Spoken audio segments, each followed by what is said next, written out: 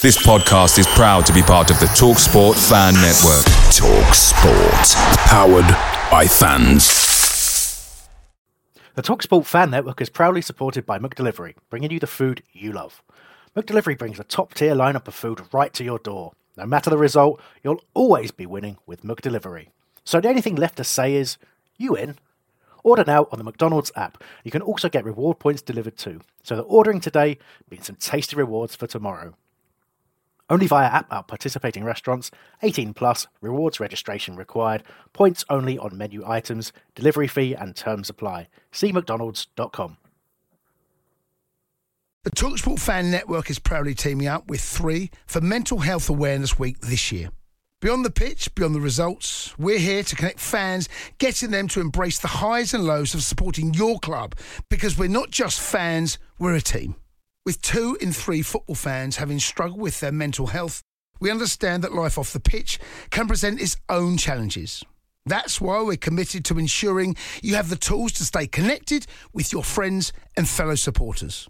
Take a moment to connect with your mates. A simple text or an open conversation can make a world of difference. And if they don't respond right away, don't hesitate to follow up. Let's all take a moment to talk more than football. Previously on Homesdale Radio. Well, hello, Chris is here. Why am I saying Chris is here? What's that mean? What's your name? Andy Gray. The Andy Gray? The Andy Gray? The Andy Gray, yeah. What, like the one that played for Palace? Yeah, the one who did play for Palace. That could have been our Matt Bianco moment. Yeah, you're all a bunch of wankers. Do you know what? I'm not being funny, but that actually, I think that was him. He seemed a little reluctant to go any further than telling us who he was. Hello, who's that? Yeah, it's Andy again. Oh, hello, Andy. Sorry, mate. How you doing? You go ahead, mate. What you got to say for us? All of there. Who's that? Oh, it's Andy Gray. Congratulations on the birth of your first child. It all ties in, doesn't it? Day one of being a Palace fan, and it's already gone to shit for him.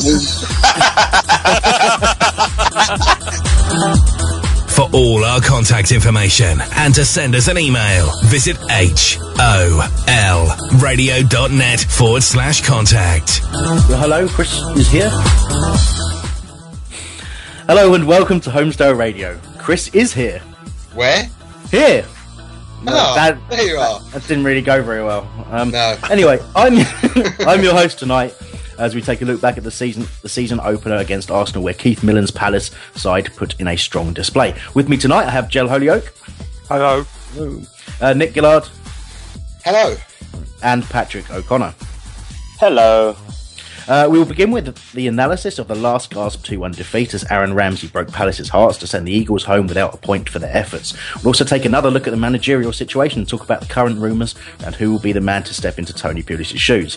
As ever, we'll be rounding up as much of your contact as we can, so do get in touch. We've also got a poll. It's the question this week is, who is the best starting option between Gale and Campbell? So if you pop onto Twitter, go to @HOL Radio. It's a retweet for Gale and favourite for Campbell, and that tweet is live now. First up, we have news in brief. The latest news from around Selhurst Park. This is News in Brief. If you missed our last show or have been living under a rock, you may have not heard that the news that Tony Pulis has left the club by mutual consent. Keith Millen will remain in charge until a new manager is appointed, rumoured to be early to middle next week. The Capital One Cup second round draw on Wednesday evening gave Crystal Palace a glamorous away tie at Walsall in the week commencing 25th of August.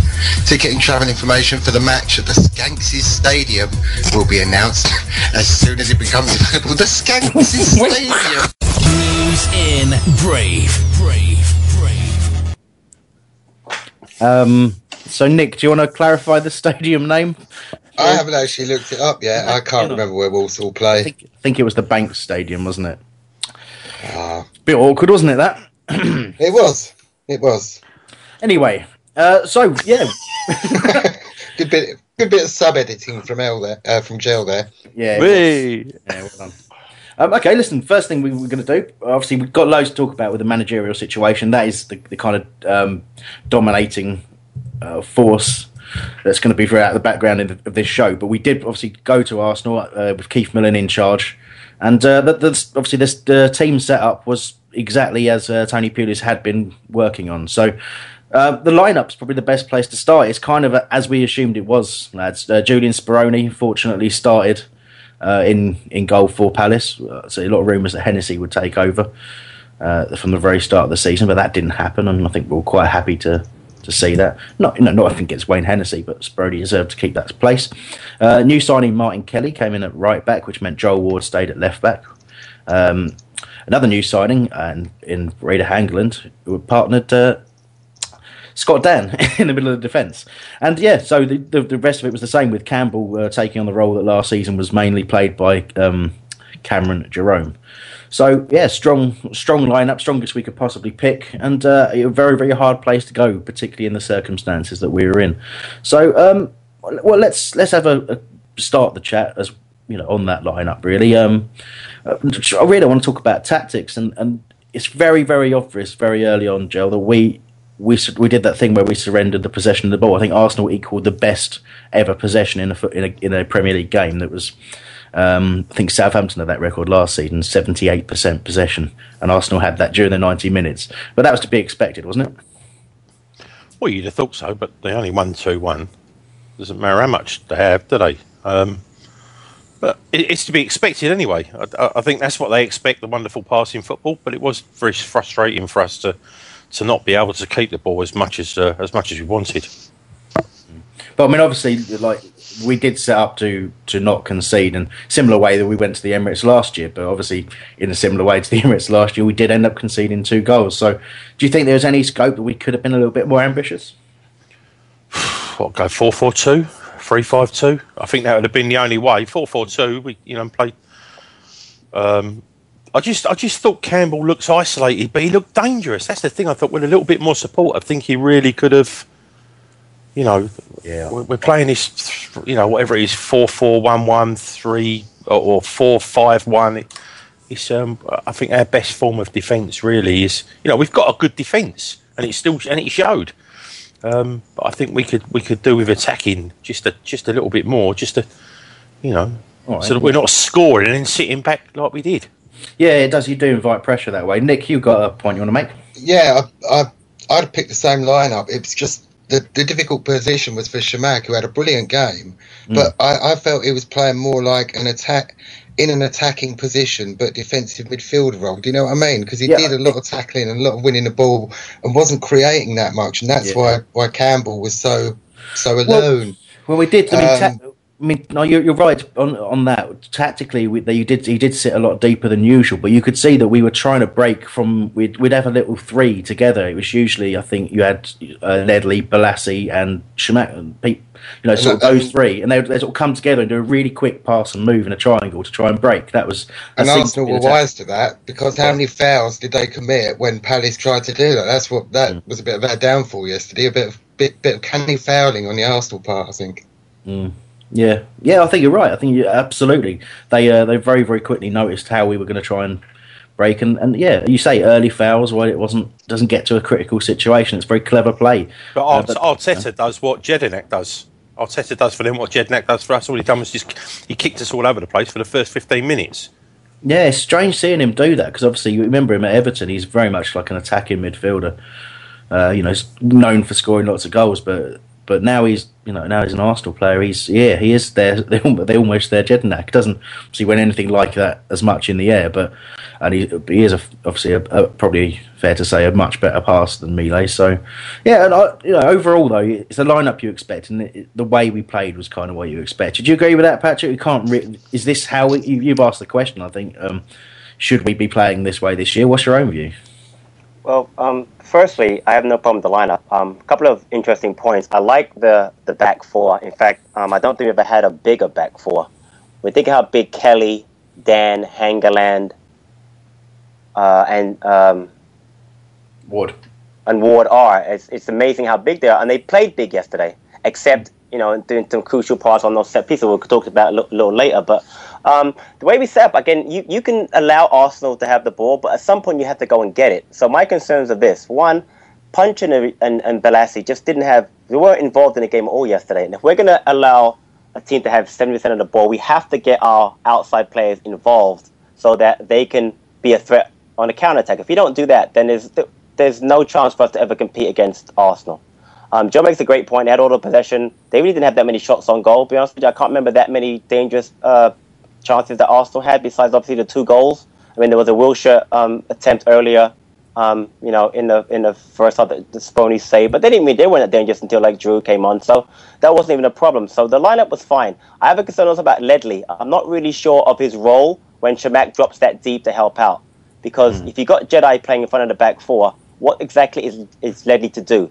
Do the same thing, or to push up, and support Campbell, which he didn't do yesterday. So we've got to figure that out, what we're going to do with Ledley and also with Punch and Balassi, because if we don't, playing the way we did yesterday, it's going to be a little dangerous against the top 4, 5, 6 teams. It won't be as bad against the lower half teams, but we're never going to beat an Arsenal, a Man City, a Man United, anybody like that. Well, not Man United because they stink right now, but Chelsea, because the way we set up yesterday is going to be very difficult for us to get points off of. Yeah, I mean, last year.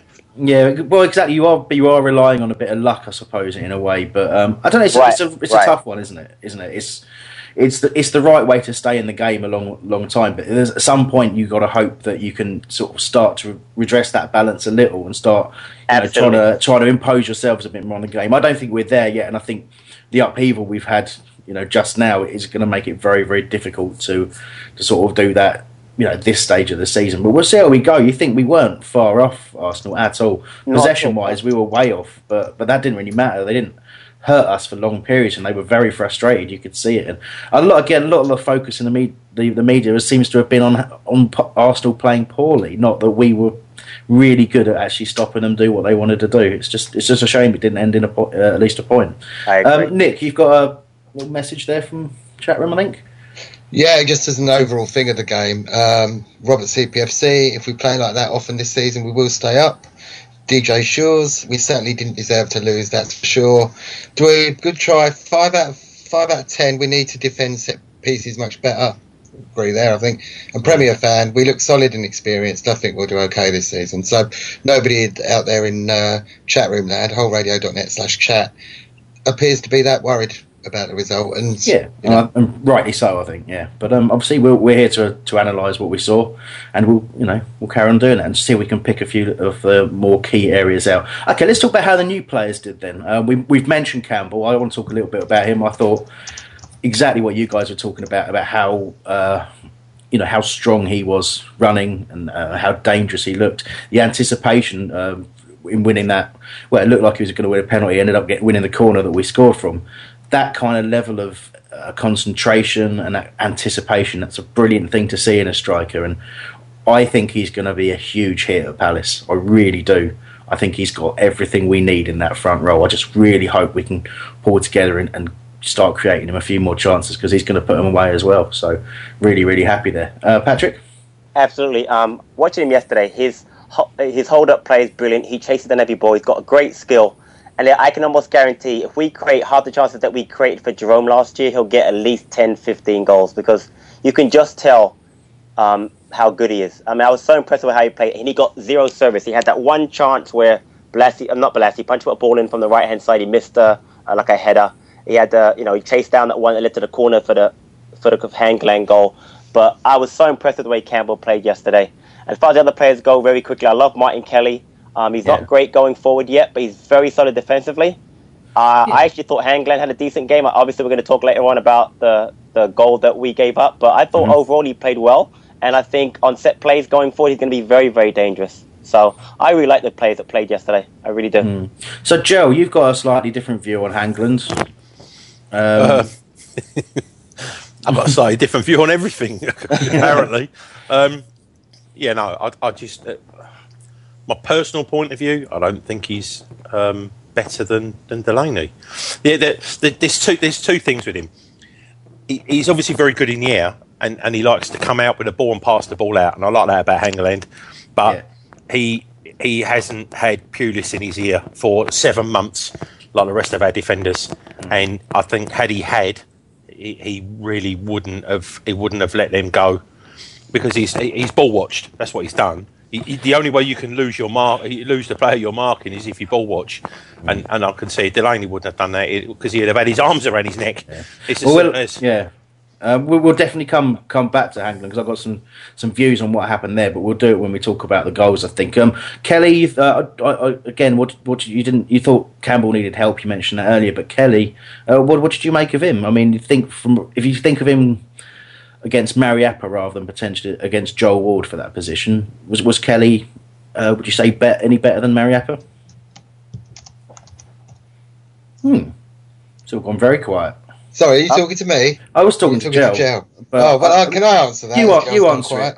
I think Gel was eating anyway. He sounded like he was eating something. Anyway, go on. He's very difficult to judge on that game yesterday. We signed him 2 days before. There was that thing on Twitter that Millen had said about him saying, "Oh, was it me not training hard enough?" You know, if we put this going, wasn't there? The poor guy obviously hasn't played a competitive game for quite a while and was cramping up quite early on in the second half. So to judge him on that, you know, we can say that he did well. If it's been that long since he's played a competitive game, I think, you know, he coped with it pretty well. Yeah, it said that he's been fit for a year or so, but yeah, he's you know, I totally agree with Patrick. He didn't really do anything major going forward, but I mean, he looks solid, but you can see it's the height thing as well he's got back there, which gives us just that little bit more. It just cuts us a few dangers out. And again, the unfortunate thing is we've conceded from set pieces, because you'd think it would help us. You know, to be perfectly honest, with Joel Ward going forward, whoever's on the same side as Joel Ward is going to have a much easier time of it, I think, with, you know, getting support with their runs down the wing and overlaps and whatever. I just think fullbacks can be a very important position for us this year, because I think it's the one area where we can add what I think comfortably add a bit more of an attacking dimension. I think overlapping fullbacks is very easy to implement in our system, in my view, particularly when you've got Jedinak sitting there and Ledley sitting there, and they can both drop back to into the defence and let the centre backs go a little bit wider. And you know, and you're covered if the fullbacks have gone up. I think that for me is the key this season. But you just don't know. You don't know there's going to be a new man in charge soon, and he might change the system. So you just don't know, really, do you? Overall, so the new players did pretty well. But Hangeland definitely a case of good and bad. So let's talk a bit about the good. Great attacking set piece. Obviously they'd worked on that in the training ground. He said in the changing room. Make any sense with it? But obviously, one of the things that Hangeland brings is height. I think he's 6'7" or something like that, and he brilliant run from deep. Lost Alexis. He was trying to block him off, and got up at the near post, flicked her header into the far corner. That's a good goal, and we don't really score as many of those as I'd like to see. And it's Hangeland's first goal in 3 years as well in the Premier League, which is stunning, really. But yeah, he's. It adds a threat, so I guess that's a positive point. So, So, what do you think, Patrick? Is he could be a real goal threat for us this year? Yeah, it shows you the value of set pieces. I mean, the ball from Puncheon was absolutely perfect. Obviously, with Hangeland being as tall as he is, but it was such a great header. He hit it right into the corner. Luckily, Arsenal, like a lot of teams, don't put a player on the post, which helped, and it snuck in. So I can see us getting a lot of goals from there, but the key is going to be the good service. Again, that was a great ball by Puncheon. I think it's a little underrated. People don't realise what a good corner that was, because later on in the match we had a similar corner at the end, and we almost got another goal. It wasn't as good of a cross, unfortunately, but I mean the point is that I think set pieces where we don't score a lot of goals is going to be much better this year, because we've obviously worked on it, and the fact that Hangeland is 6'7", and if people like Sanchez try to mark him, we'll score goals all day. Yeah, absolutely. I mean, Koscielny didn't pick him up when he got past Alexis. Right, the zonal marking, right. But exactly. But exactly. I mean, it's a good thing to exploit, though. And if it's not Hangeland, we have got some other great options in there as well. Jedinak's a pretty tall guy. Obviously, Ward's got height. Delaney, if he's playing, or Dan as well scored for us last season from a set piece. So we've got it's a good area for us. And you'd like to think that because it's a good attacking strength potentially this season, you'd like to think that defensively it would also be a strength. But it didn't look good. From the goals that we can see. So they're all from their equaliser. Koscielny looked slightly offside, but only like part of his head. I'd called it offside, obviously, but probably a little bit unfair if he'd given it. But I think this was the first sign that you really saw of some lack of familiarity in the defence, because it was Hangland who, he needed to take a couple of steps back and just deal with the situation. But he ended up sort of being attracted to what was going on in front of him, and he just wasn't looking behind. No one's really followed Koscielny, and he's ended up with a little free flick header into the corner, and it's a really poor goal to concede, and it's such a bad time to concede it as well. My question to you guys, and I'm going to ask you, Nick, first, is would we have conceded that goal with the familiarity of Delaney and Dan, for example? Perhaps not. I put it down to the switching off for a second, to be perfectly honest, and it just shows that, and it's a cliche, but when you're playing your Arsenals, your Man United, you did it. You did that first game of the season, and I've pluralised, which is cardinal rule number 1 broken by Nick. Sorry about that, everybody. You just can't switch off for a minute, can you? No. Especially against any team in the Premiership. Yeah, I mean, it's a good ball. It's a good ball in, but you just think very, very basic defending. For me, I just think they should have been. I just think if there's a bit more familiarity, they had a bit more time together, that I think we could have avoided that fairly easily. But it's a shame. A bit like England in the World Cup, momentary lapses cost. Yeah, they do. And that's what knocks England out of the World Cup. Momentary lapses. We know from last year you get punished for mistakes, and for me that it's a big mistake there. Patrick. As far as the set plays are concerned, remember I brought this up during the pre-season. Remember I'd mentioned that I was very concerned about our poor defending at set plays, even when they were on this USA tour, and it manifested itself in that first game. So I'm not going to necessarily say I hadn't kind of seen it coming. Like again, I kind of saw it coming before we got Hangland. And also, we have to remember last year against Liverpool, they scored a set play goal. I think it was the first goal we gave up all year, right? With Pulis in charge, with the one against. Joe Allen. So exactly. So I've seen it coming in the last few matches. So it's not as though we wasn't coming through. But again, you're absolutely right, because I think familiarity will breed a better combination. Whether it's going to be Hangland and Dan, or at this point, I guess Hangland, Delaney with Dan maybe injured, that would really help. So communication is going to be key. It might also mean, dropping, Ledley or Jedi a little deeper to cover. I saw yesterday Shamak did a great job covering for corners and free kicks. So I think we'll work that out. But you're absolutely right, Chris. The set plays and the timing of them is very key. We've got to do a better job. To give up a goal in the 45th minute and the 90th minute is just from set plays is going to be... it just can't happen, obviously. Yeah, definitely. So, I mean, obviously that brought us back to 1-1, but still a good situation to be in. Just like I said, the timing of the goal was absolutely key. You going at 1-0 down, regroup. Arsene Wenger's team talk's got to be a very, very different one at 1-0 down than it is at 1-1. So I think it just surrendered a little bit of the impetus to them. But I like what we did. I like what Millen had obviously got hold of the players and refocus them, because we came out in the second half and it looked like we were going to try and impose ourselves a bit better, in my view. Very early on in that second half we looked like we had some good intent, but eventually kind of got worn down a little bit, I think. I suppose the question really is what did you think? I think we were wasteful in possession. Joe, would you agree?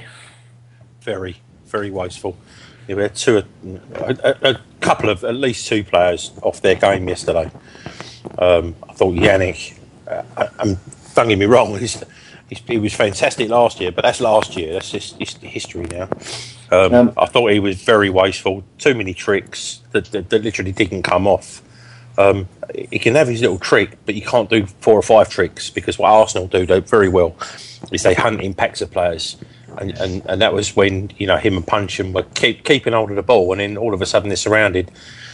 When the centre back that they come up against stands there and doesn't move out of the way, they try to go round him, but they've got a player coming in from the left and a player coming in from the right. So, another team that hunts in packs, girls. Go on. Wolves. Yeah. I got you. Why? Well done. Why did we even ask him? Could have just ignored that. Anyway, go on, Nick. Since you're piping up with jokes, what were your feelings about that second half? Really, too many misplaced passes. Yeah, I know Chamakh for some was man of the match, and in some ways he was. But I was just jokingly wondering earlier whether I should have a go at him like I did with Jedi, and then Jedi pulled his socks up and got better. So Chamakh, sort your passing out, otherwise we'll drop you. Well, there you go. All right, that's controversial. Since I was going to talk about him anyway, so we might as well do it. He makes us tick, in my view.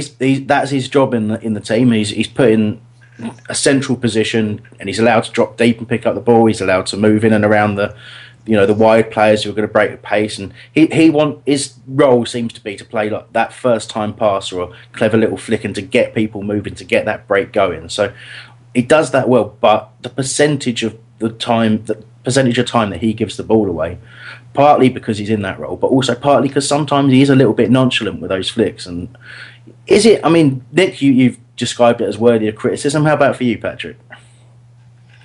I'm not sure. I think his game has definitely changed because of the way that we play. He was, I thought last year he was definitely more involved as far as going forward and stuff like that. I think he's definitely trying to take it on like too much yesterday. I think it was. Dropping back was great, he was helping out, but to play that role of the player behind Campbell and the player in front of Ledley and Jedi is a lot of work. So I don't know if he has to do that, if he should be doing that much work. His passing was a little bit off yesterday, but I'm not ready to criticize him because I think he's a very key player, especially the way he played last year against teams like Everton, where he linked up tremendously with Punch, and especially. So yesterday, again, I think he could probably have played a little better, but I'm not ready to kill Chamakh right now.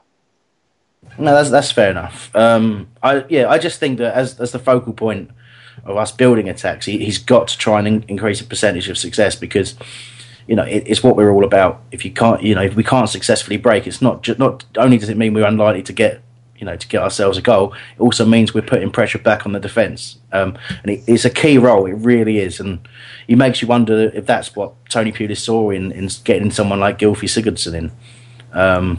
And maybe he might be a bit more effective in that role. It's hard to say. Obviously, we won't get to find out now. So going back a little bit, we were talking about the second half. You wanted to make a point on Jedinak, Joe? No, I just thought he was completely overrun by quality in the midfield yesterday.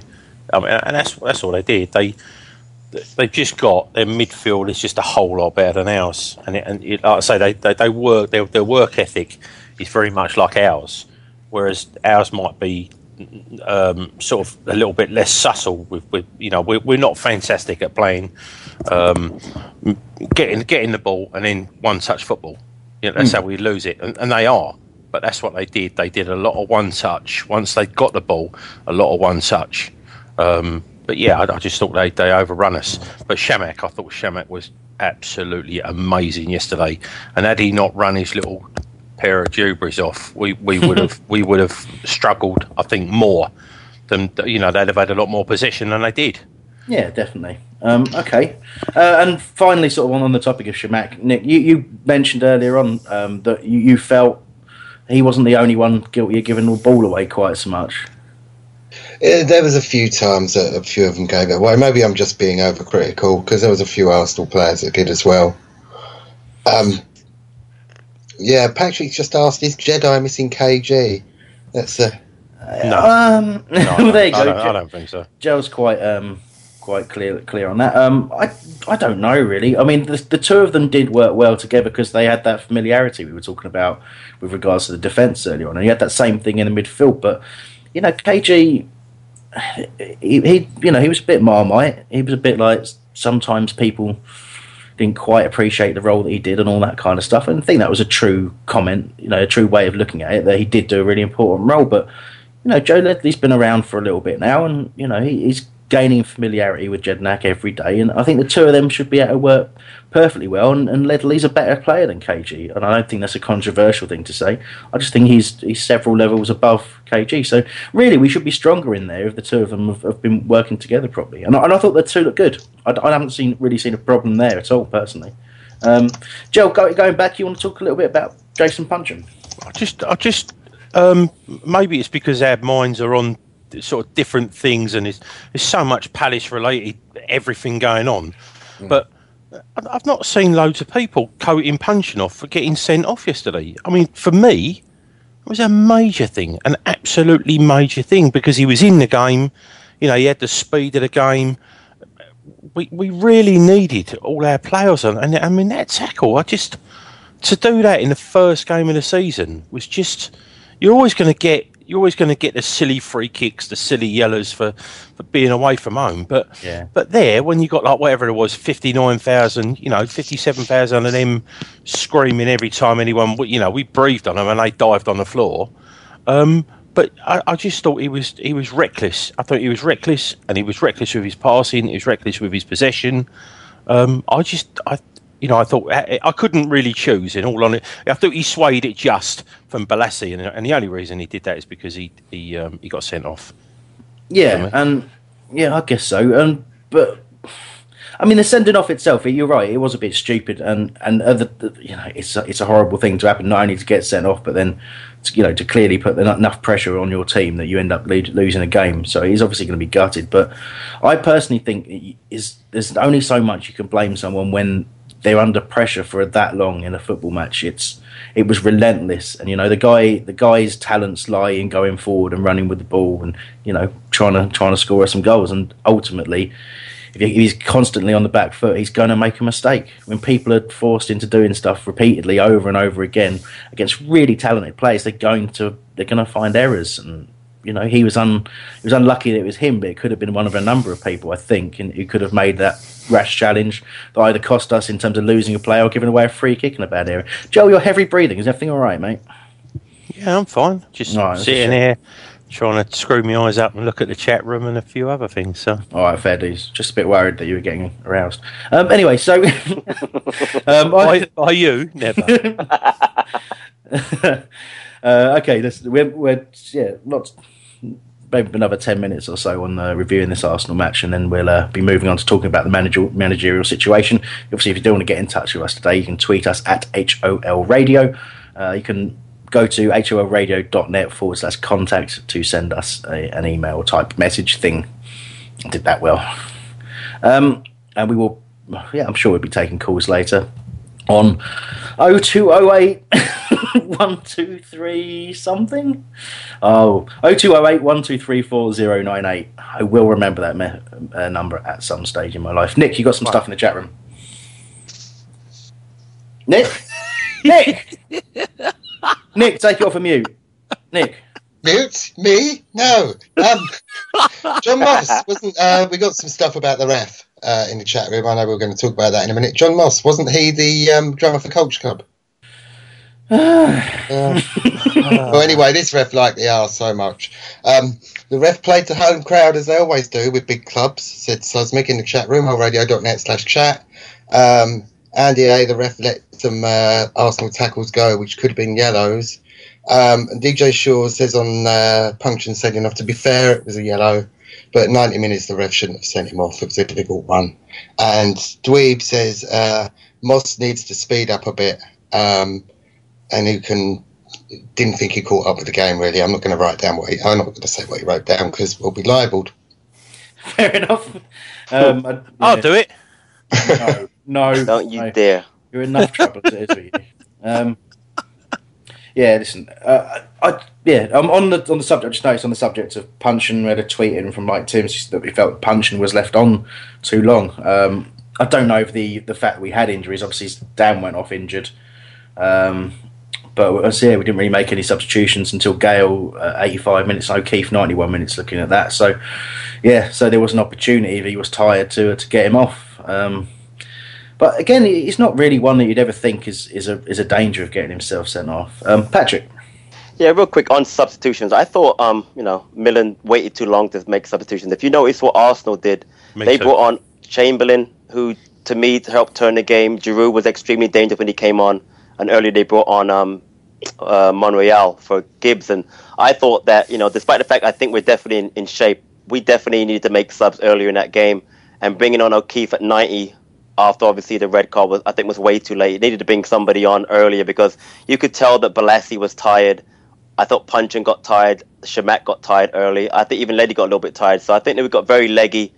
And I think Sheffield should have made some subs earlier in that match. It would have really helped us, I think. Yeah. Nick, you wanted to sort of... I think Millen was waiting to see what Arsenal did. He was waiting to see the cards they put down, because if Arsenal had such a strong bench that I don't think that would have taken the game to Arsenal. I don't think at any stage could we really have done that. But really quick, Nick, they made a sub on 53, 62 and 69. Our first was at 75 when Dan got hurt. So he waited a long time. Yeah. You know what I mean? He kind of waited. He could have made it a sub after Oxlade-Chamberlain came on around 70.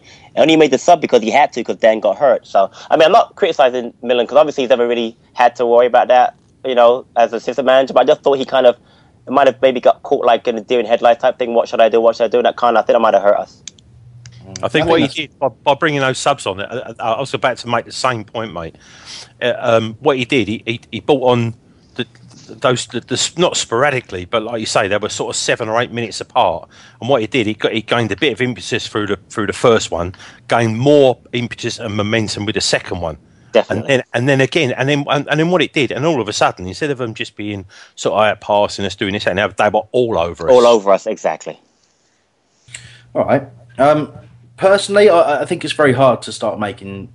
When you make a change in a game, particularly when you're playing a team that's effectively better than you are, you've got to be so careful to get those changes right. And if you look at the players we brought on, you know, Gale would have had a good shout to potentially start in front of Campbell, which we've obviously been talking about on Twitter during the course of the show.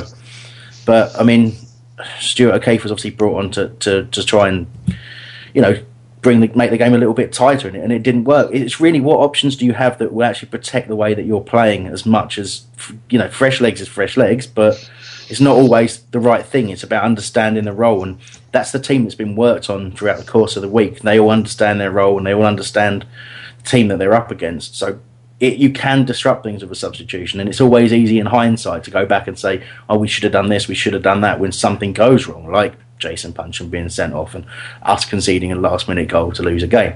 You know, so hindsight tells you a substitution may have helped, but it may not have done. We may not have got a different result by an earlier substitution. So that's my only thoughts on the subject, but it is a good one. Man of the match, guys. Who did you pick? I thought Joel Ward was outstanding at left back. I thought Alexis was kept really quiet by him. And Ward managed to get forward continuously, you know, with a lot of confidence and skill and pace up that wing. It was a real threat, and I just thought he was excellent.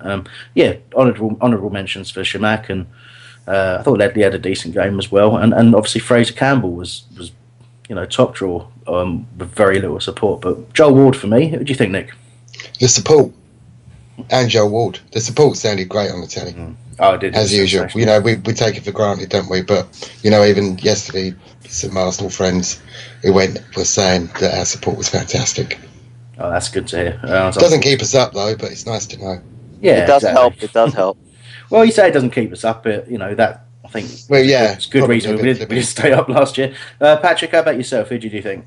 Originally, I was thinking leaning towards Shamak, because I thought he really worked his socks off playing basically two positions for one. But now that I think about it, you're right about Joel Ward. Alexis Sanchez is a world-class player, and Joel Ward kept in his pocket the entire game, to the point where Alexis was getting very, very frustrated. You could just tell by his reactions to the referee. You know, so I think it was definitely Joel Ward. He really played a great game at left back, by the way, which is not even natural position. So yeah. Definitely Joel Ward. It does seem that he probably will, certainly for the foreseeable future, he will be a left back. I don't necessarily think that does him any harm, and it certainly shows his versatility. Quick question then: do we go and get a new left back, or do we keep Joel there? That's a good question at this point. You know. Well, I'd say that the signing of Kelly would certainly point to. I mean, because basically it means you've got to drop Kelly or play him at left back. So I really don't know.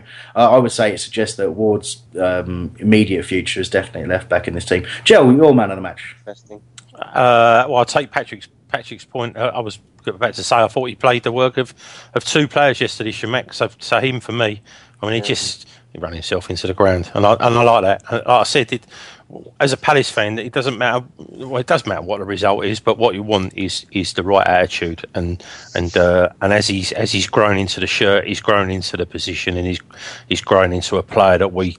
You know, that I really have started to admire. His work rate and his ethics are fantastic. And if he does that all season for me, brilliant. I've got a couple of little moans for the end of this review. I'll start with the first was the Arsenal winner. In the build-up to it, Hangeland jumped into Jedinak, and in the and then the following corner, he did the same. You can't have. I mean, Jedinak. We know what he's like. He's the captain. He wants to lead by example. I feel, and it might be controversial to say, I feel he was the one jumping in the wrong area there. But again, he might be told to do that. That might be his usual role, and that's Hangeland that doesn't know it. But to me, it looked like a centre back position to be clearing. Views on that, please, gentlemen. I'm not sure who to start with. Me. You go on. I was going to say that. I thought it was at fault for both their goals. I know it's you want to be critical, but he lost his marker. And then he jumped into Jedinak. I mean, it was just completely. He shouldn't have been going for that ball. But then Jedinak, as a captain, he should be screaming at him to get out of the way. So, you see, I'm speculating it. I thought that was the centre back's position to be jumping, and you feel different. You feel that, but ultimately, it is about community. Away days are great, but there's nothing quite like playing at home. The same goes for McDonald's. Maximise your home ground advantage with McDelivery. You in? Order now on the McDonald's app. At participating restaurants, 18 plus, serving times, delivery fee and terms apply. See mcdonalds.com. The TalkSport Fan Network is proudly teaming up with Free for Mental Health Awareness Week this year. We understand that the journey as a supporter isn't always smooth sailing, but rest assured you're not alone. There's a vast network of fellow fans who share your passion and may be experiencing similar challenges. Honesty is key in any relationship. If your friend asks you how you are feeling, tell them, honestly. If you're going through a difficult time, let them know. Opening up about how you are feeling can really make a difference. After all, they are your mates for a reason. Let's all take a moment to talk more than football. Occasion, isn't it? But the ball was going straight at Jedinak, and he was in with a challenge with the player, and then Hangeland came in, didn't get up, and crashed into the both of them.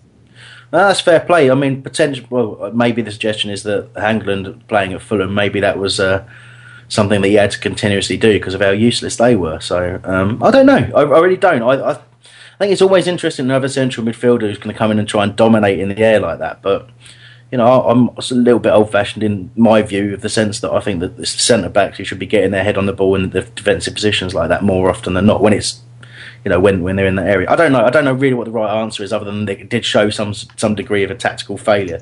Definitely. Views on that, gentlemen? Nick?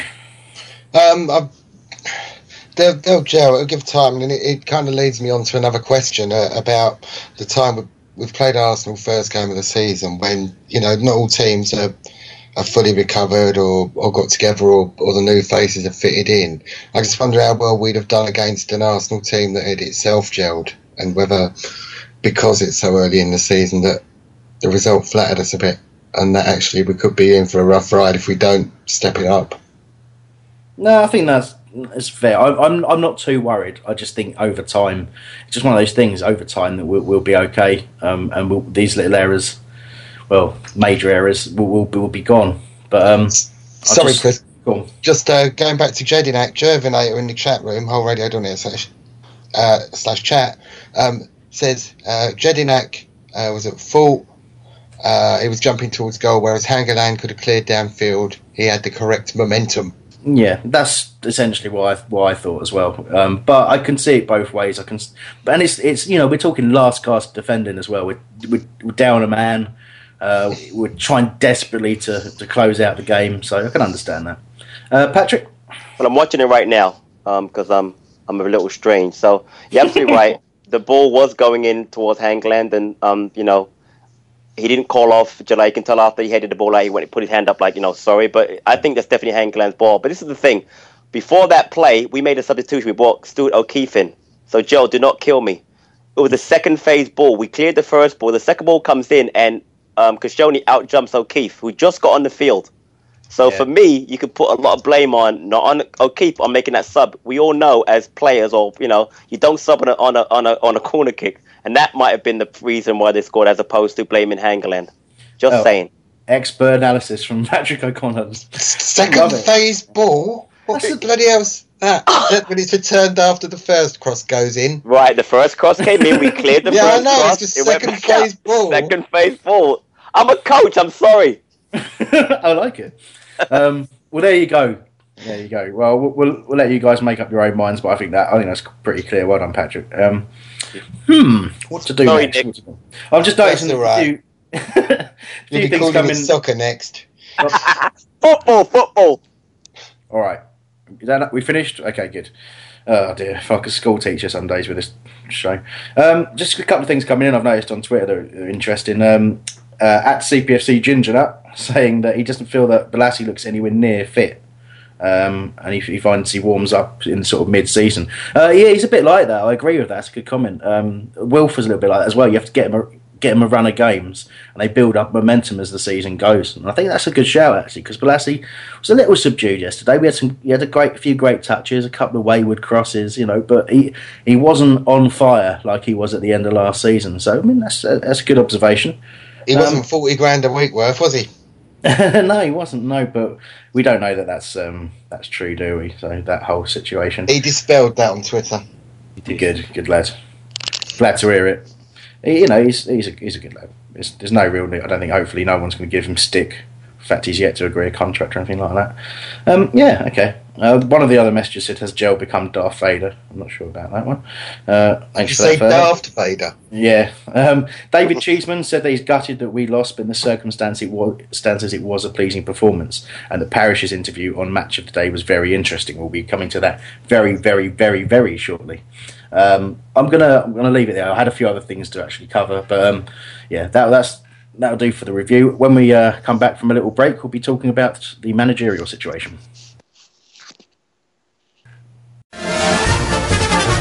Are you having trouble getting a seat at Palace this year? Is being part of the best club in South London somehow not giving you the joy you used to get while watching ageing cloggers falling over the ball and kicking each other? Then why not get a season ticket at Charlton? We're an incredibly well-run club. We've got it all: a sparsely populated stadium, a team of players you've either never heard of or assumed retired 15 years ago, hot Bovril, an exotic owner and manager, and specially adapted seats that will comfortably fit even the largest anorak, as well as having a specially designed holder for your thermos flask. Every Tuesday we hold a supporters day at the club, where tens of dedicated fans join players and staff in training drills, including conga line tactics, custard pie throwing, and diving from a really high diving board into a tiny paddling pool. We're a short walk from Charlton Station, where you could spend hours before the game and after the game carefully noting down engine numbers from your favourite modern locomotives. So come join our incredibly well-run club. Sure, we've changed owners repeatedly of late, fired talented and popular managers, and decimated our squad, but it's only a matter of time before we're back where we belong, League One. Did I mention we're an incredibly well-run club? An advert for Charlton season tickets there. Right, so we're joined on the line by Patrick Stevens. Patrick's going to kick us off about the managerial situation. Hi, Patrick. Hi, how you doing? All good, all good. So it's been a pretty intense couple of days. So yeah, what's your views? Start us off. Well, yeah, it's been an intense couple of days. I suppose most of us are still getting over the shock of Tony Pulis walking out on us, and the debates that there were for 2 days that was all a bit difficult. But now we're all looking forward and trying to think about which manager we need to get. Everyone's read the names that are in the frame, and Tim Sherwood, I've just seen tweeted on Croydon Advertising in the last few minutes, is meant to be one of the favourites tonight. So yeah, I think my issue with Tim Sherwood is I'm just a bit worried that he hasn't got the intimate knowledge of the Premiership. He was running the under-21 side down at Spurs, and he hasn't played in the Premiership for a good 10 years or so. And I'm also a bit worried that he's a bit of a hothead who fancies himself quite a lot and is ready to tell people what he thinks very, very quickly and very, very publicly. And we saw the rifts that caused the Spurs in a very short space of time. Yeah, and given the clash of strong personalities that's happened between Steve Parish and Tony Pulis, maybe we don't want a volatile manager to come in. But you're right, he is one talked about as one of the favourites. I've got my own views on him really, but we'll do a quick round chat about Tim Sherwood before I'll come back to you with another question, Patrick. So bear with me, Joe. We talked about him the other day. So your views on Sherwood, just to recap. Yeah, no, I'm the total opposite. He's been a captain for his own club. He's played in the Premier League, and I know things move on, but he's got massive experience, and he was in the backroom side, with the Spurs, and he just come through to. They wouldn't let someone just manage the club at the end of the season just willy nilly. They just wouldn't have done that at Spurs. I mean, all that thing about he got slaughtered for getting that fella out of the stand and sticking him in his seat. But what he publicly mugged that geezer for 15 minutes because he did. He said sit in the seat. All the bloke did was looks at the floor. He looked stupid, and he made 50 million people laugh at him. But I like him. And the other thing as well is listen, we're a club. We don't do the normal thing. We like to do things our own way. No one said anything. Coppell didn't have any experience.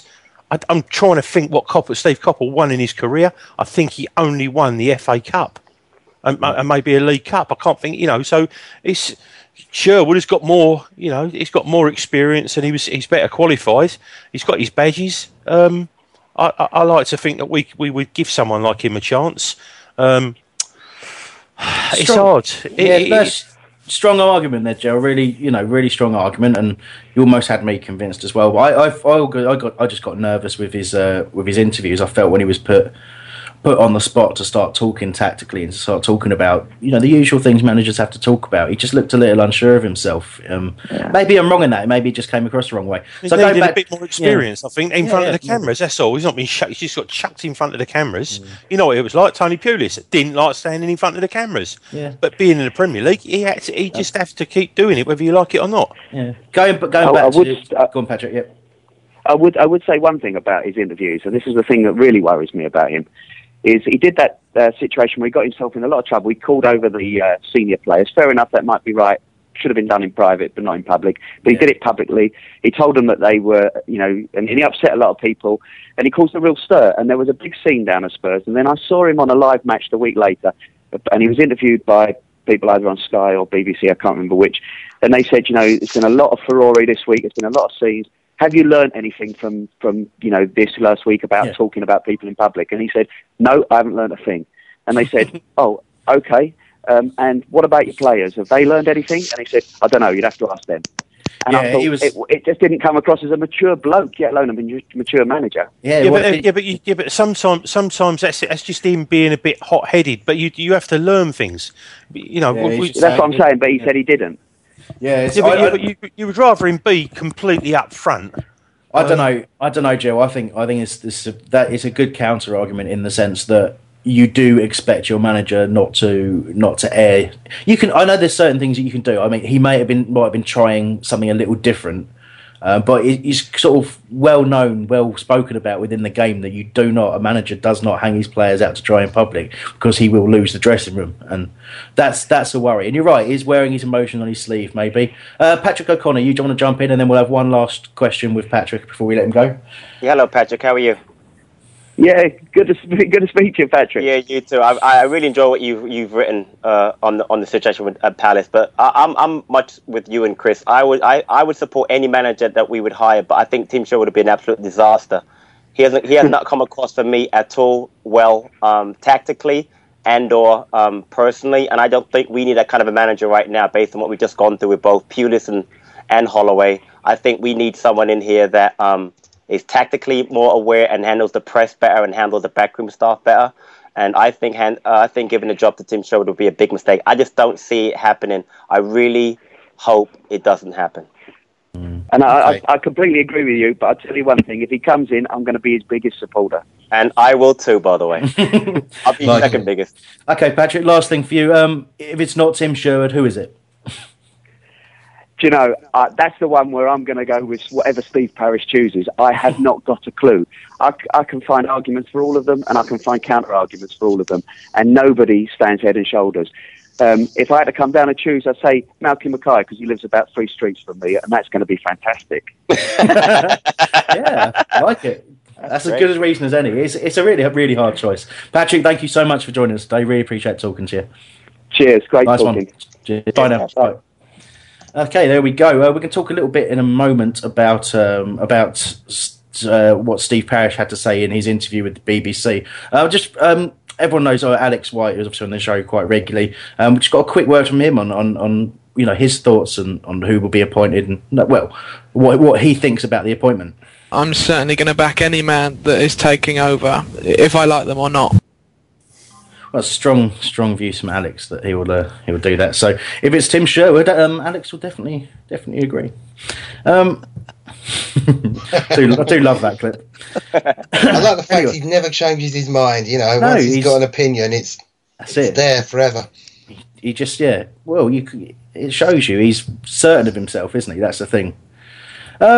Okay, so Steve, just give you a quick summary of what Steve said. It's on the BBC website. If you go on there, you can find a video of it. It's about 8.5 minutes long. Obviously, I'm not going to sit here and read out the whole thing. So I've summarised what I thought were some of the most interesting points. He mentioned that Tony Pulis' departure was not about transfers, but it was about communication. Pointed out, obviously, that the money was there to spend, and they went through the targets and all that sort of stuff. So it wasn't a transfer target situation that went wrong, as it has been reported. It was a communication issue. So the suggestion being that the two lines of communication broke down and their relationship as a chairman and manager broke down. So that seems to be a bit of a clear indication about what happened. Steve Parish said that he felt that he's created a positive environment for at Crystal Palace, and that Tony Pulis no longer wanted to work within that environment. He dismissed the notion that he was picking players to go after, but described that the structure we did have, which we talked about earlier, and that structure is that the manager gives targets, and that they come up with that target and potentially come up with some other suggestions of similar players at the same time. So that's how that structure works. So I guess that's where those rumours came from, that he was picking players, but it was the whole managerial sporting director structure coming up with different targets for the same position as a player that Tony Pulis suggested he wanted. And it does seem that Pulis wanted control over that. And he did, as we talked about last week, we thought maybe Tony Pulis had been tapped up, and he was asked that question. I believe Tony Pulis' representative has categorically denied that in a BBC interview earlier on today. I did notice that on something on the BBS about that. I haven't read it in full detail, but Steve Parish pointed out that obviously Tony Pulis isn't retiring, so you would expect that he will want to continue to work, and then maybe there's a possibility that he already knows where that will be, but maybe there isn't. I'm paraphrasing, they may not be the exact words, and obviously that's not an accusation, blah blah blah blah blah. So there you go, that is a summary, best as I could do. Views first, please, Nick. Manager situation. Who knows who we should have? It's so hard, isn't it? Do you get experience in? Do you get somebody that's going to pander to what Steve Parish wants? Do you need somebody who can actually step up against Steve Parish and tell him where he's going wrong? Yeah, it's really hard, isn't it? So what do you make of Steve Parish's comments about why it happened in the first place? I mean, do you think that perhaps the idea that there is this structure in place, do you think that's potentially going to put off any managers, or does it, does it suit an old school manager like someone like Pulis, or does a younger manager, say Sherwood, coming in, is it a better environment maybe for him to work in? Perhaps if Parish has put his cards on the table publicly and said, the club comes first. And he's kind of made a statement. He's going to be quite pragmatic about it, and I personally believe that a team should take a punt on a player once a year, maybe, or not too much, but once every couple of years, because that's the way you move forward, isn't it? Some of it is the canny transfer market dealings and taking that punt, and I don't think Parish would ever do that. So Yeah. Oh, okay, I'm going to leave Joel till last because I know exactly what he's going to say, and I've got to prepare myself for it. So, Patrick, on this interview, you've described it in our conversations as the truth. The truth has come out, and some people are still suggesting, obviously, there is a degree of PR spin and all this sort of stuff, but it does seem pretty clear from that. It's quite an honest assessment. It does come across as a very honest assessment as what's actually happened, and it was very interesting to see that it wasn't specifically about transfers. What's your views? Yeah, I mean, just people were killing Parish on Friday for not, stepping up and taking the press conference. And he comes on yesterday and comes off extremely forthright and honest. I mean, maybe Pulis should have got in front of the camera before Parish, because it's obvious that it wasn't a Parish issue, it was a Pulis issue. The thing he's talking about with the transfers is ridiculous. He had, as Parish said, he had 4 targets. We got 2 of them. The other 2 guys weren't coming here. Apparently it was Corker on 70 grand a week, and Sigurdsson. Sigurdsson was not going to come here because he played for Swansea and he was going to go back there. And Corker wanted 70 grand. We don't pay anybody 70 grand. Our highest paid player is paying 40 grand. So to get mad about 2 players we weren't going to get doesn't make any sense. No. And it was like he had made up his mind back in January he was going to leave, and he decided 2 days before the season that I'm going to leave. And again, I heard also he decided to leave on Monday. Yeah. He decided on Wednesday. He decided a week ago, basically, not to take a team of great players, great fans for second Premier League season. It doesn't make any sense. So I'm really happy. Go ahead, I'm sorry. Yeah, so no, I'm just saying it does. When you say it like that, it does almost come across as a little bit spiteful, doesn't it? Because obviously, to walk out on it's not okay. Your relationship with Steve Parish may have broken. Well, clearly did break down. But you're walking out on a team and a set of supporters 2 days before the season starts, and he was painted in a really quite a positive light, and it was all about how the chairman's not giving him what he wants and all that sort of stuff. Well, if you actually don't know what it is that he wants, you can't judge whether or not it's right or wrong to give it to him. And like you would think you would do your best to sort of bend over backwards to someone who's just taken the club to an 11th place finish. But I mean, again, we're talking that the breakdown wasn't just about transfers, but clearly it was a point of contention. I noticed in the interview, Steve Parish, you mentioned the list of players. There was a subsequent second list of players, so that was of 4 players, and none of them were available from their clubs. Exactly. So, I mean, Tony Pulis has been in the game a long, long time. So if he hands a list of 4 players that they're unobtainable, are you telling me he doesn't know that they're unobtainable? If he doesn't, then maybe he shouldn't be in charge of transfers. It makes you think, doesn't it? Yeah, if they're unrealistic targets, what is the point in giving your club structure targets they can't possibly achieve within the setup? He's not just walked through the door at Palace, is he? He knows the club. He's been told the situation. Now, the only point of contention is whether or not he feels that he was misled about what could and couldn't be done.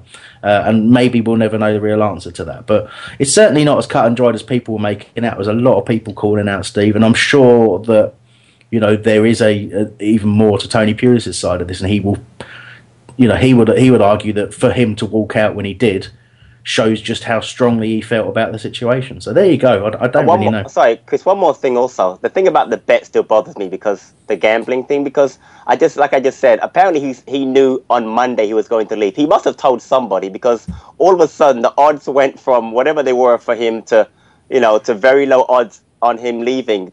Who did he tell, and who did that person then tell for the odds makers to lower? It's very, very peculiar, the whole situation of him leaving. It really paints Pulis in a very, very bad light. And again, I'm really glad that Parish, who was absolutely killed by certain so-called supporters, has been proven to be not the bad guy in this situation, because he definitely is not the bad guy.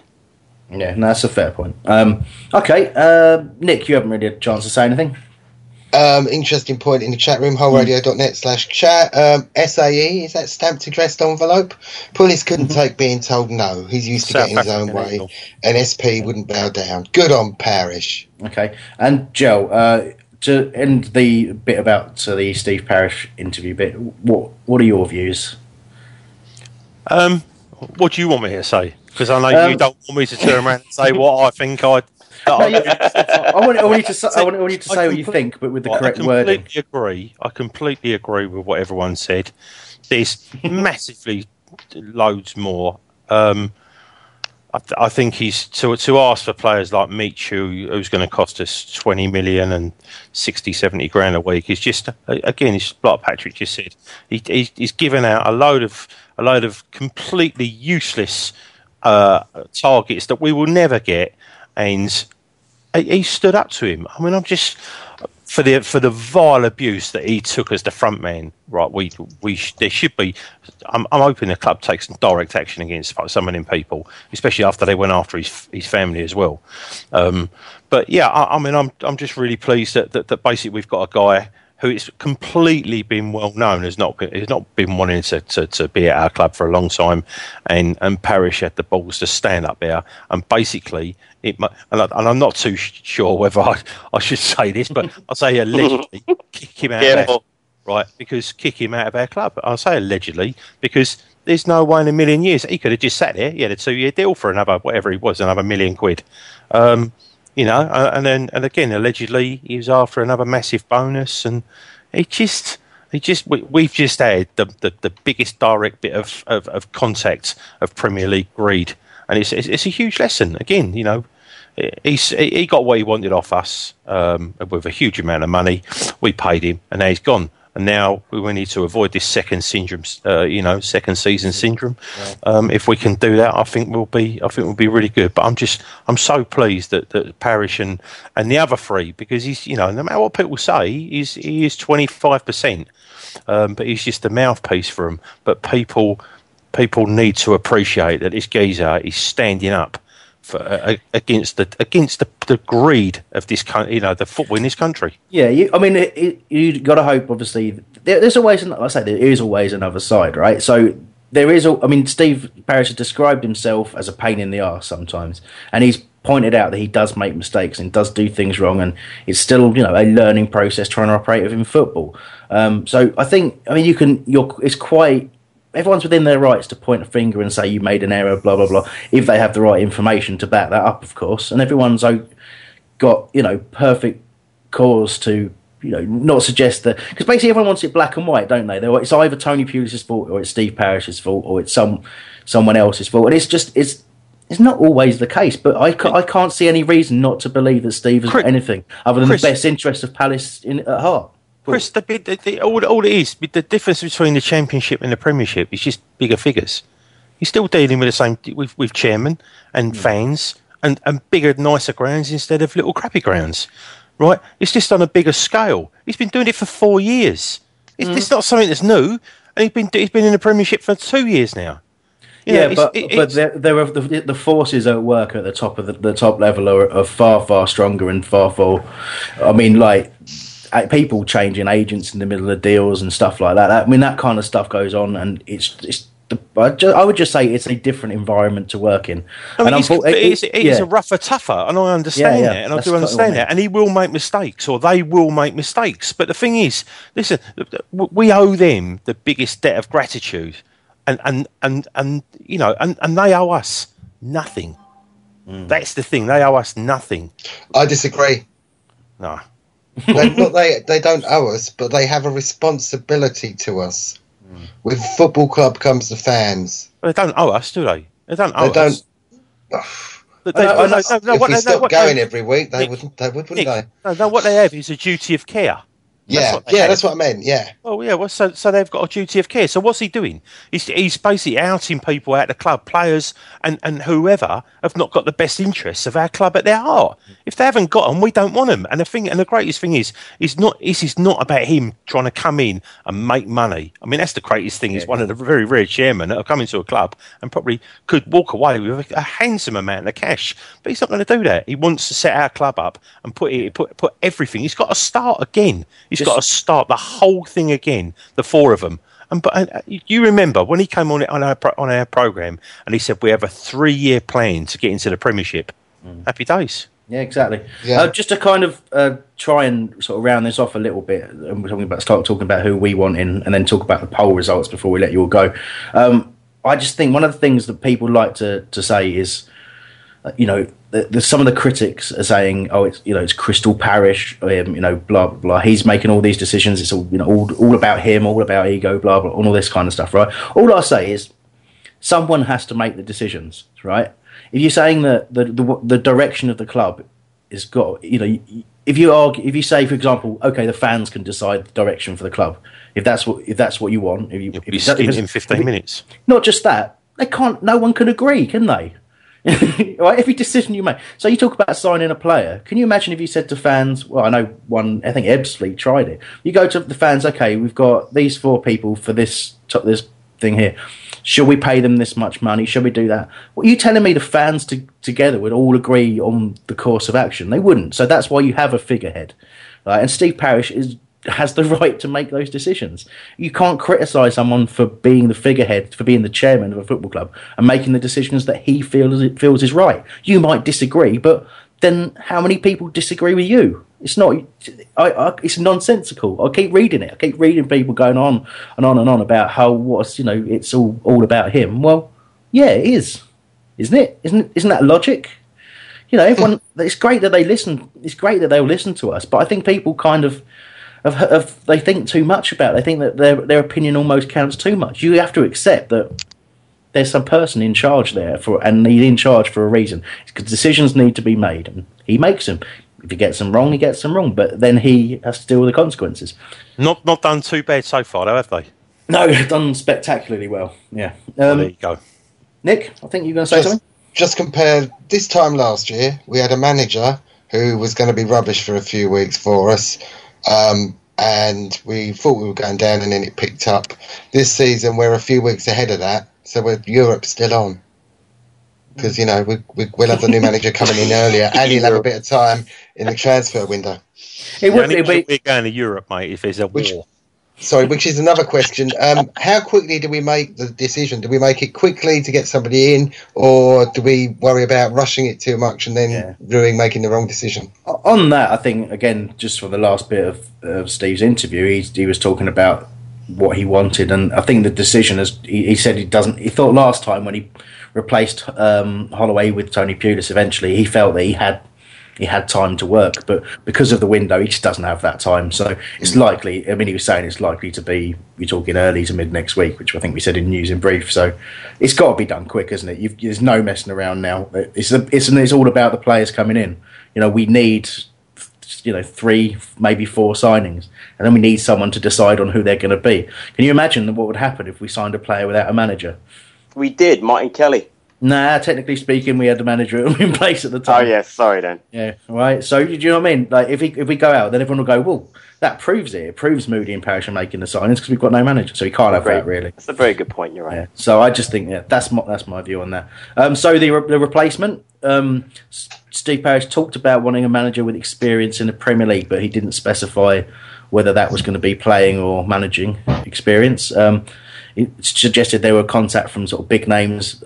From what he was saying, it was big names overseas, but he doesn't want that option. He wants a long-term appointment and someone who's prepared to work in the environment that they've got. So, who can it be? I mean, Joel, you saying Sherwood. You came up with a suggestion earlier on, Patrick. Steve Clarke. Yeah. There's something about Steve Clarke that I really like. I know he didn't do great at the end of the West Brom, but he's been under very good managers. Obviously, Mourinho being the top one. I thought he did a good job at the beginning at West Brom. He's young.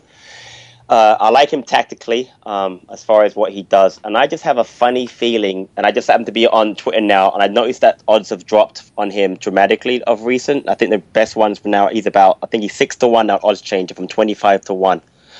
Which shows that something's going on. I agree that Mackay and Sherwood are probably the favourites, but I'm telling you right now, I've got a funny feeling it might be someone like Steve Clarke because of, like I said, and he's young. He's not going to come in here and look to change things around. He'll work with Moody. He'll work with Parish. He's not going to cause up trouble with the players. I think it'd be great for the players because I think he relates to players better than an older manager. I think Steve Clarke would be a really good choice. I always kind of have in the back of my mind the last couple of days. Yeah, there you go. Nick, what about you? I like that. Clarke. Yeah, that. What? That was Steve Clarke. Good choice. I mean, Nick, can I just stop? Can I just stop you there? I knew you were in the chat room typing away. Yeah. And that sharp intake of breath told me you hadn't heard what was just being said, other than that someone had said Steve Clarke. I apologise. I thought it was funny. Jel, what do you think? He's been in the chat room as well. Oh, is he? Oh, God.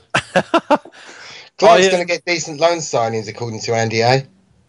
It's not a bad shout. I mean, on Clark, I do like it. I like him as a manager. I think West Brom were insane to get rid of him. I agree. He was doing a really good job there. And again, he's someone who's he's a defender himself, and he's good at organising, and that's kind of suits our club, I think. But I mean, I saw someone shout Martin Jol on Twitter the other day, and I was thinking, and I thought I actually really liked Jol when he was at Spurs, and I thought the environment he was in wasn't the best, and I think he did really well. But then I saw him at Fulham, and well, again, probably a poor environment to work in, but I just thought he just came across as very sort of arrogant and. You do a good impression, though. Exactly. I am secretly hoping for one I can do a really good impression of, but I don't really know if it's possible. Okay, so I don't know. I'm just trying to think about who my shout will be for it. I personally, I'm not against Keith Millen at all. Of all the different options, I just think good shout. I just what he did last year, and put that against the performance we just saw against Arsenal, you can attribute some of that to the organisational work done by Tony Pulis. I just think he's got the trust of the players. He knows the club. He's a proper Palace man, and you can see it in his eyes. I think he believes it a little bit more that he could actually do this in the Premier League with Palace. And I think at the moment he feels like he would be my choice. I don't expect it to happen because of the reference to Premier League experience that Steve Parish has made. But I would go Keith Millen personally. But we did do a poll earlier on. The options were Mackay, Millen, Sherwood, Moyes, or others. And Malky Mackay has come out with 50% of the vote.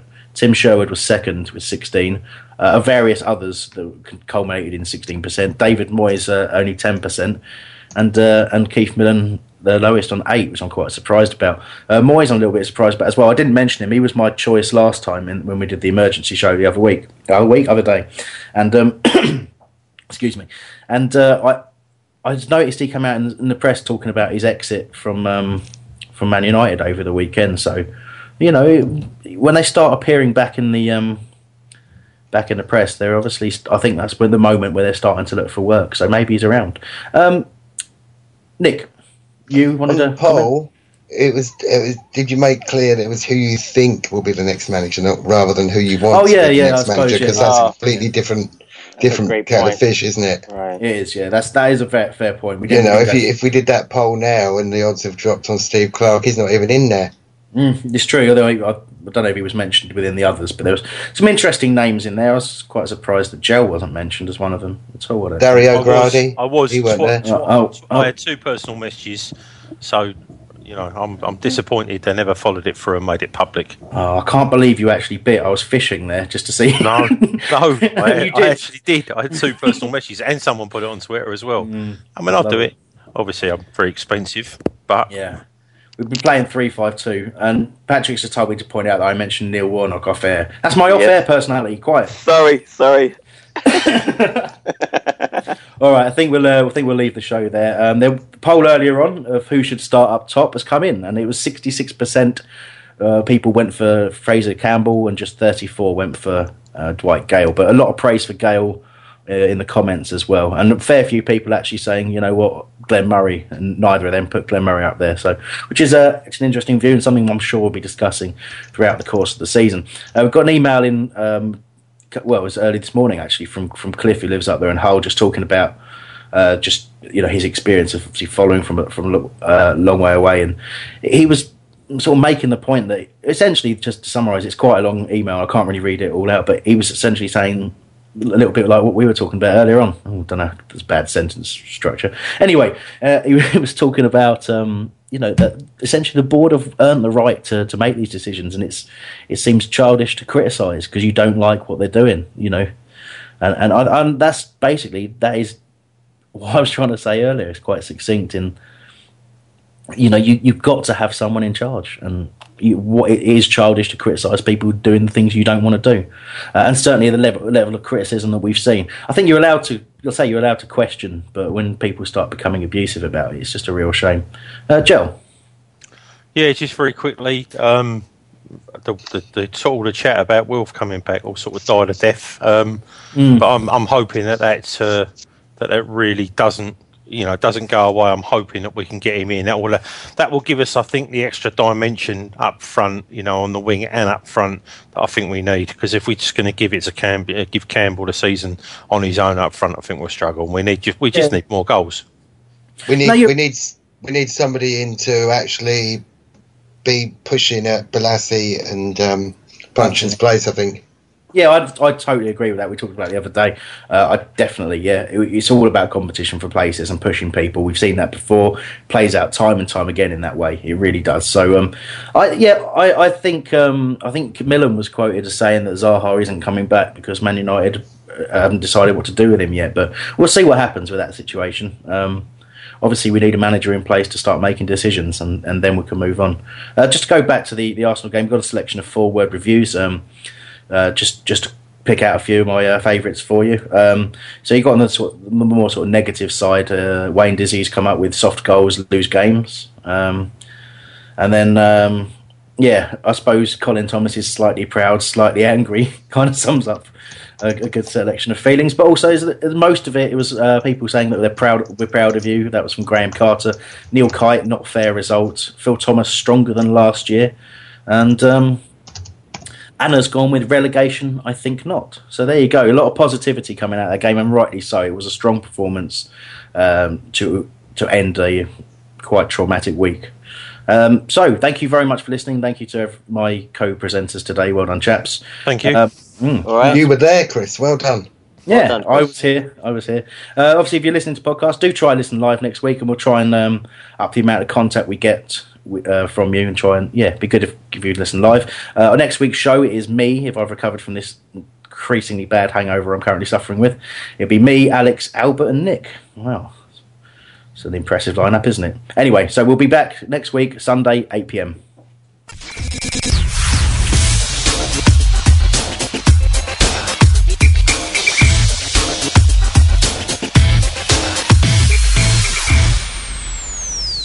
The TalkSport Fan Network is proudly teaming up with 3 for Mental Health Awareness Week this year. Beyond the pitch, beyond the results, we're here to connect fans, getting them to embrace the highs and lows of supporting your club, because we're not just fans, we're a team. With 2 in 3 football fans having struggled with their mental health, we understand that life off the pitch can present its own challenges. That's why we're committed to ensuring you have the tools to stay connected with your friends and fellow supporters. Take a moment to connect with your mates. A simple text or an open conversation can make a world of difference. And if they don't respond right away, don't hesitate to follow up. Let's all take a moment to talk more than football. It's the 90th minute. All your mates around. You've got your McNugget share boxes ready to go. Your mate's already got booked for double dipping, and you steal the last nugget, snatching all 3 points. Perfect. Order McDelivery now on the McDonald's app. You in? At participating restaurants, 18 plus, serving times, delivery fee and terms apply. See mcdonalds.com. This podcast is proud to be part of the TalkSport Fan Network. TalkSport. Powered by fans.